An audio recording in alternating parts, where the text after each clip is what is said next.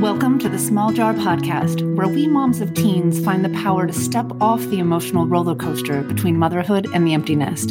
I'm your host, Jennifer Collins.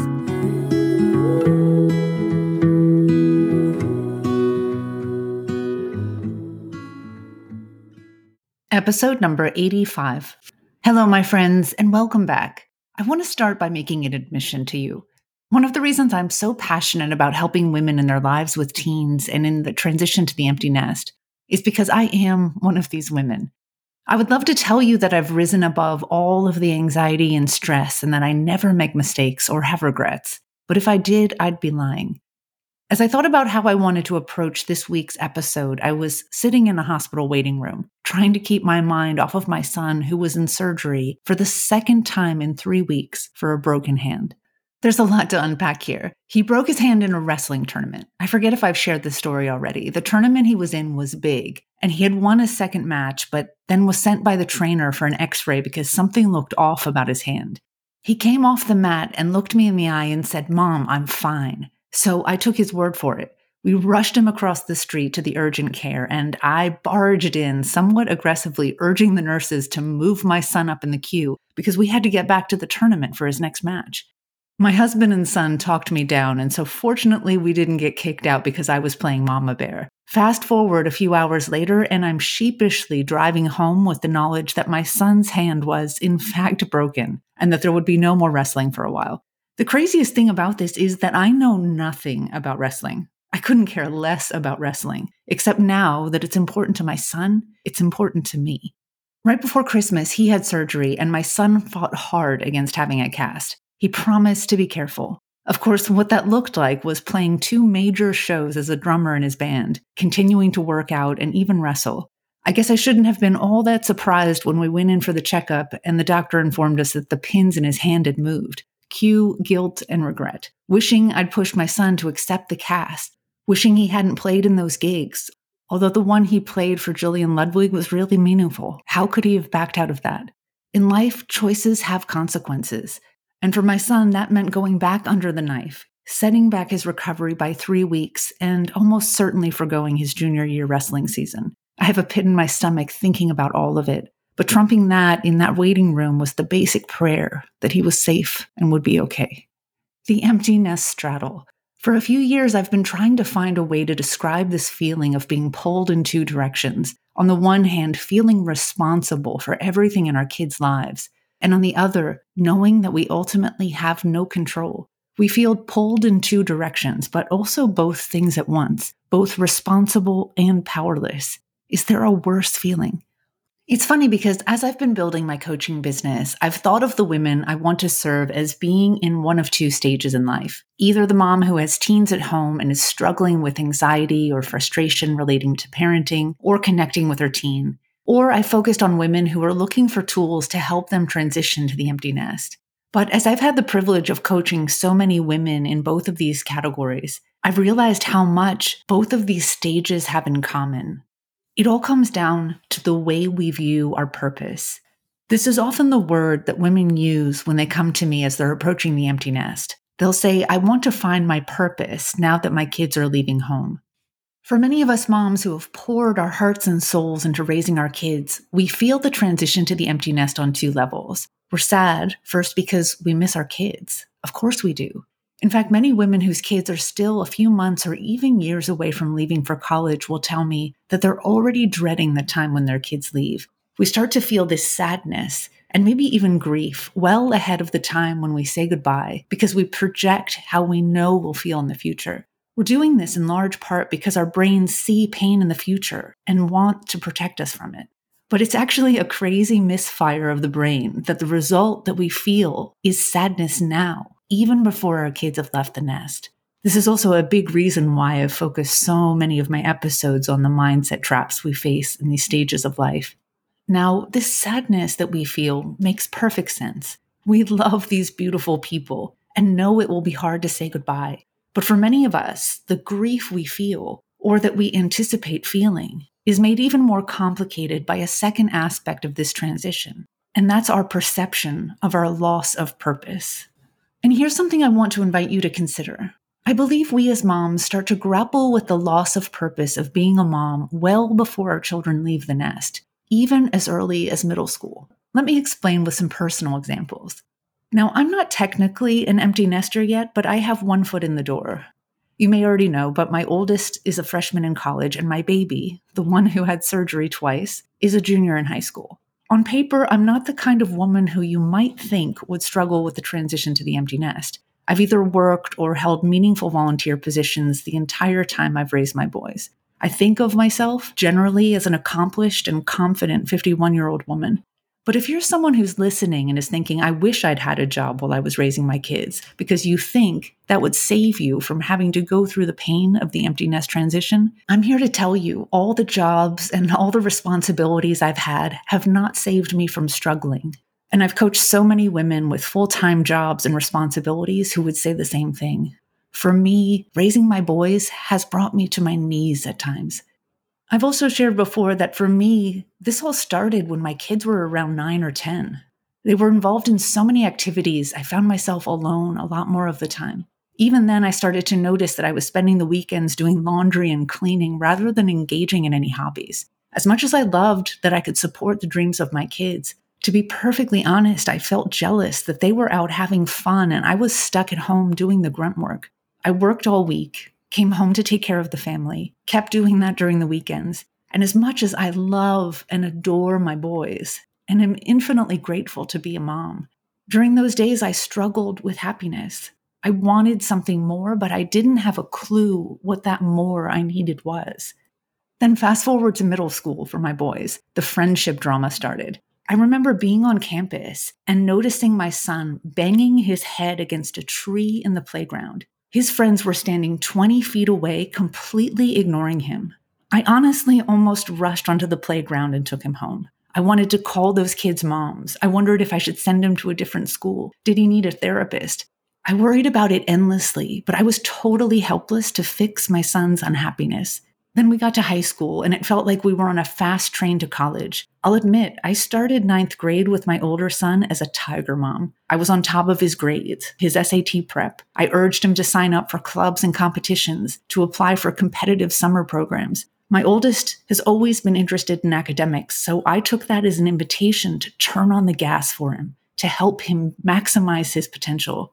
And for both of my boys, I've gone out of my way to support their extracurricular activities, their music, my son's wrestling. And of course, I did this because they love these things. But if I'm totally honest, in the past, I also supported these things because of how I thought it would look on their college applications. When my oldest got his license, those first days of driving were stressful for me. I was on him constantly about getting home in time for curfew. I tracked him until he got home safely. I'd lie awake at night until he got home, or I'd be fuming on those nights when he ignored curfew and my countless texts and calls to get him to come home immediately. When it came to dating, I reminded my boys to be gentlemen. I warned them of red flags. When their hearts broke, I felt like mine was breaking too. When my son fell for a woman who literally tried to break his relationship off with our family, I almost lost my mind with anger and grief. Although the details of what we might worry about with each of our kids might be different, this part of the story may be very familiar to you. I spent countless nights lying awake in bed worrying about my kids, their grades, their friendships, whether they'd get exposed to drugs, sex, their safety, their mental health, getting into college. And as I reflect on all of this now, it's so interesting to consider. What was the purpose of all of this worry? The short answer is that at that time, I had an unwavering belief that this was my job. And let's face it, from the moment I knew I was pregnant, it was my job to protect and nurture these boys. The maternal instinct didn't come naturally to me at first, but I always did my best. I've loved my sons with everything I have. If my boys were in the path of danger, I would literally throw my body in front of it to stop it or die trying. For 18 years, it's been my job to keep these boys safe, to make them happy, to help them be successful. Can you relate? God, this role has been such a gift. I had absolutely no idea what I was getting myself into when I took on this job, but I'm convinced that the highs of the job are unlike anything I have ever experienced.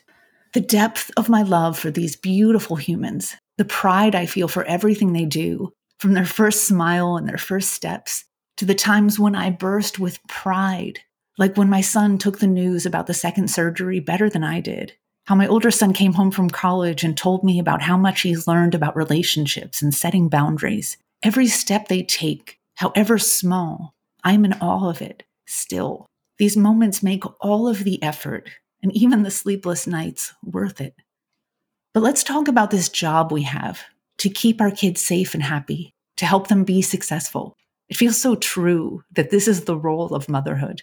And for a long time, it actually feels like this is something over which we have some control. Think about it. When our kids were little, we had quite a bit of control over their safety. We installed baby gates. We strapped them into their car seats. We carefully interviewed babysitters, if we had babysitters at all. We got to know the mothers of their friends, even sat in on their play dates. I remember being on hyper alert at the mall or other busy places. I would never let my boys out of my sight. And how about keeping them happy when they were younger? From the moment they were born, I've been trying to make my boys smile. At 8 weeks, somehow that was the magic milestone when I got my first gummy smiles. And do you remember those beautiful belly laughs, the giggles, the endless laughter? And somehow as I look back, I don't remember as much about those days when everyone was having tantrums and losing their minds because they hadn't napped. Looking back, there were definitely times, even then, when I couldn't get them to be happy.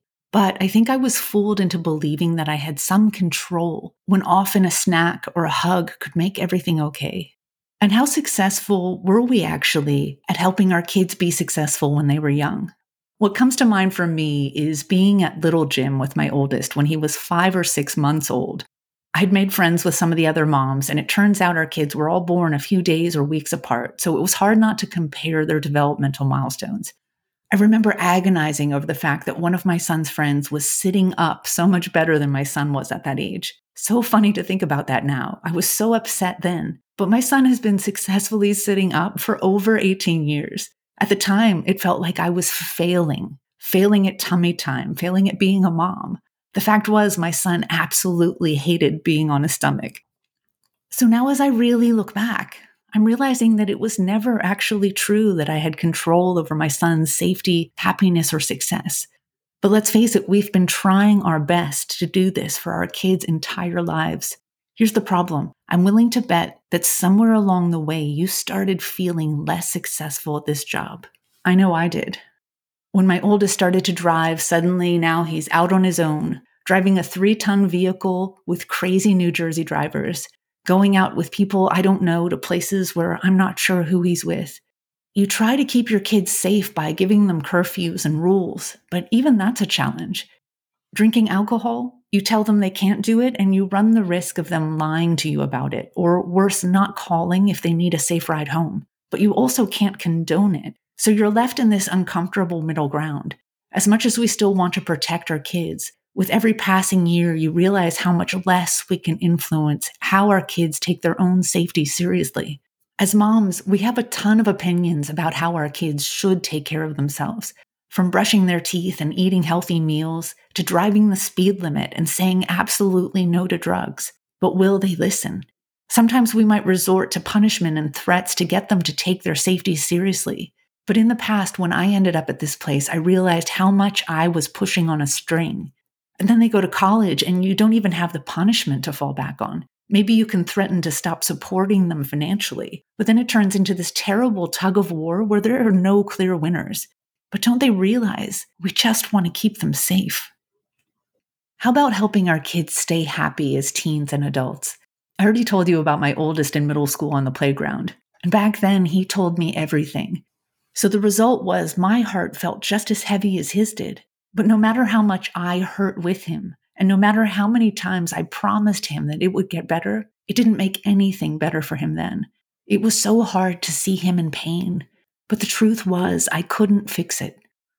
As my boys have gotten older and faced other, much more complicated challenges, from relationships and dating to dealing with teachers, difficult classes, disappointments, and even failure, when they've been unhappy or hurt, there hasn't been one time when I've been able to take away their pain, if that's what they needed to experience.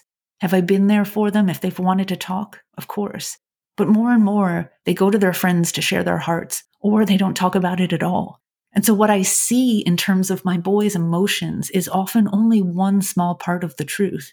If keeping my boys happy is still my job, I don't even know how to measure my success anymore. And finally, let's address the job of helping our kids be successful as teens and adults. I've always thought about keeping my kids safe and happy as my basic responsibility, but somehow helping my boys be successful, that's felt to me like the prize. How many of us have seen another teen achieve something great or just do something that our teen isn't doing? And we felt a twinge of jealousy that somehow that other mom was able to achieve what we'd love to help our own kids achieve, to help them be successful and reach their potential. Which one of us wouldn't move heaven and earth to help our kids be safe, happy, and successful? As I think back to all of the ways that I tried to do this for my own boys, the problem isn't entirely that what I did was wrong, although I definitely have regrets and can point to a long list of things I wish I had done differently. The problem really was that I was often parenting my boys from a place of anxiety and fear. I was so absolutely sure that my vision for my boys' safety, happiness, and success was right that at times I was hell-bent on getting them to see things my way. This was my job, after all, my purpose. I felt both responsible and powerless. When we look ahead to the empty nest, we think of that as being the time when we have to let go of the purpose of being a mom with kids at home. We start to have thoughts like, they don't need me anymore, or I don't know what I'm going to do with my time. Nothing will be as fulfilling as being a mom has been. We have this sense that we have to let go, and our thoughts about what we're losing make us feel sad and lost. But I want to reframe this transition because, my friend, you've been slowly letting go of your child for years. It started when you let go of their hand when they learned to walk. You let go of the back of their bicycle. You dropped them off at school, at play dates, at school dances and sports practices, summer camp. You've been letting them go for a very long time. And the point of all of this parenting exercise, has been to raise independent, self-sufficient humans. Do we want them to be safe, happy, and successful humans? Absolutely. But there is very likely not one of us that wishes for our 40-year-old child to be living with us at home still. All along, the goal has been to let them go, to launch them into the world. So why then is it so hard for us to emotionally let go of our purpose? Here's my theory based on my own experience, but also countless conversations with my clients. We create our own pain when our need to hold on to our purpose of keeping our children safe, happy, and successful is in conflict with our teens' need for independence. I've started to call this the empty nest straddle. And honestly, for some of us, this can start as early as middle school and can last through and well beyond college. In fact, I've coached grandmothers on these questions. It starts as soon as your teen is pulling in one direction and you're pulling and holding on in the other. The empty nest straddle. Now, I don't at all mean to suggest that you should let go and give up. Let's face it, our kids start wanting independence well before they're really ready to handle it. But also, how will we or they really know when they're ready until they're given a chance to try? This dissonance, this pulling in two directions, it's subtle at first. Maybe our kids start keeping secrets or staying closed up in their room more. They want to stay out later or hang out with people who we don't really know. With every experience and milestone, we're constantly judging. Are they ready? To be really honest, we're judging if we're ready. Is it safe for me to let go this time? Consider it from the perspective of these questions. Am I willing to let go enough to trust my kid to do the right thing, to trust them to know what's safe and what's not? Are my kids happy? Am I willing to trust them when they tell me they're fine? Or am I willing to let go and let them be unhappy if that's what's true for them right now? Am I willing to let go of my responsibility to fix it or to force them to be happy? Am I willing to let go of the need to fix it so that I can feel better? Am I ready to let go of my story about what my kid's success looks like? Is it safe for me to let go? When I think back to my most painful times raising my boys, I realize that it has been incredibly hard for me to let go of the instinct to try to keep my boys safe, to make them happy, and to not do everything I could to help them be successful. As I look back, I realized that for me, if I wasn't able to achieve these things for my kids, that this failure would be my failure. It's funny because you look back on your life and you realize that even when bad things happen, you see how everything turns out and eventually things turn out okay. Or at the very least, life goes on and you deal with it, whatever comes, step by step. We've had trips to the emergency room and difficult, scary lessons, and every single one of them has made my boys stronger. Every single one of the failures and mistakes has taught my boys lessons that I could never teach them. And don't think I didn't try.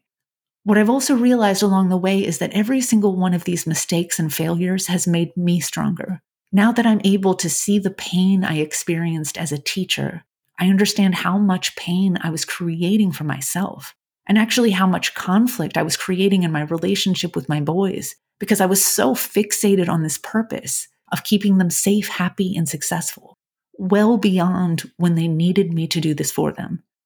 As much as I truly want my boys to be safe, happy, and successful, I realize that it's actually not my job. Don't get me wrong, I still do what I can. My son at home still has rules. If necessary, I can set boundaries with my older son.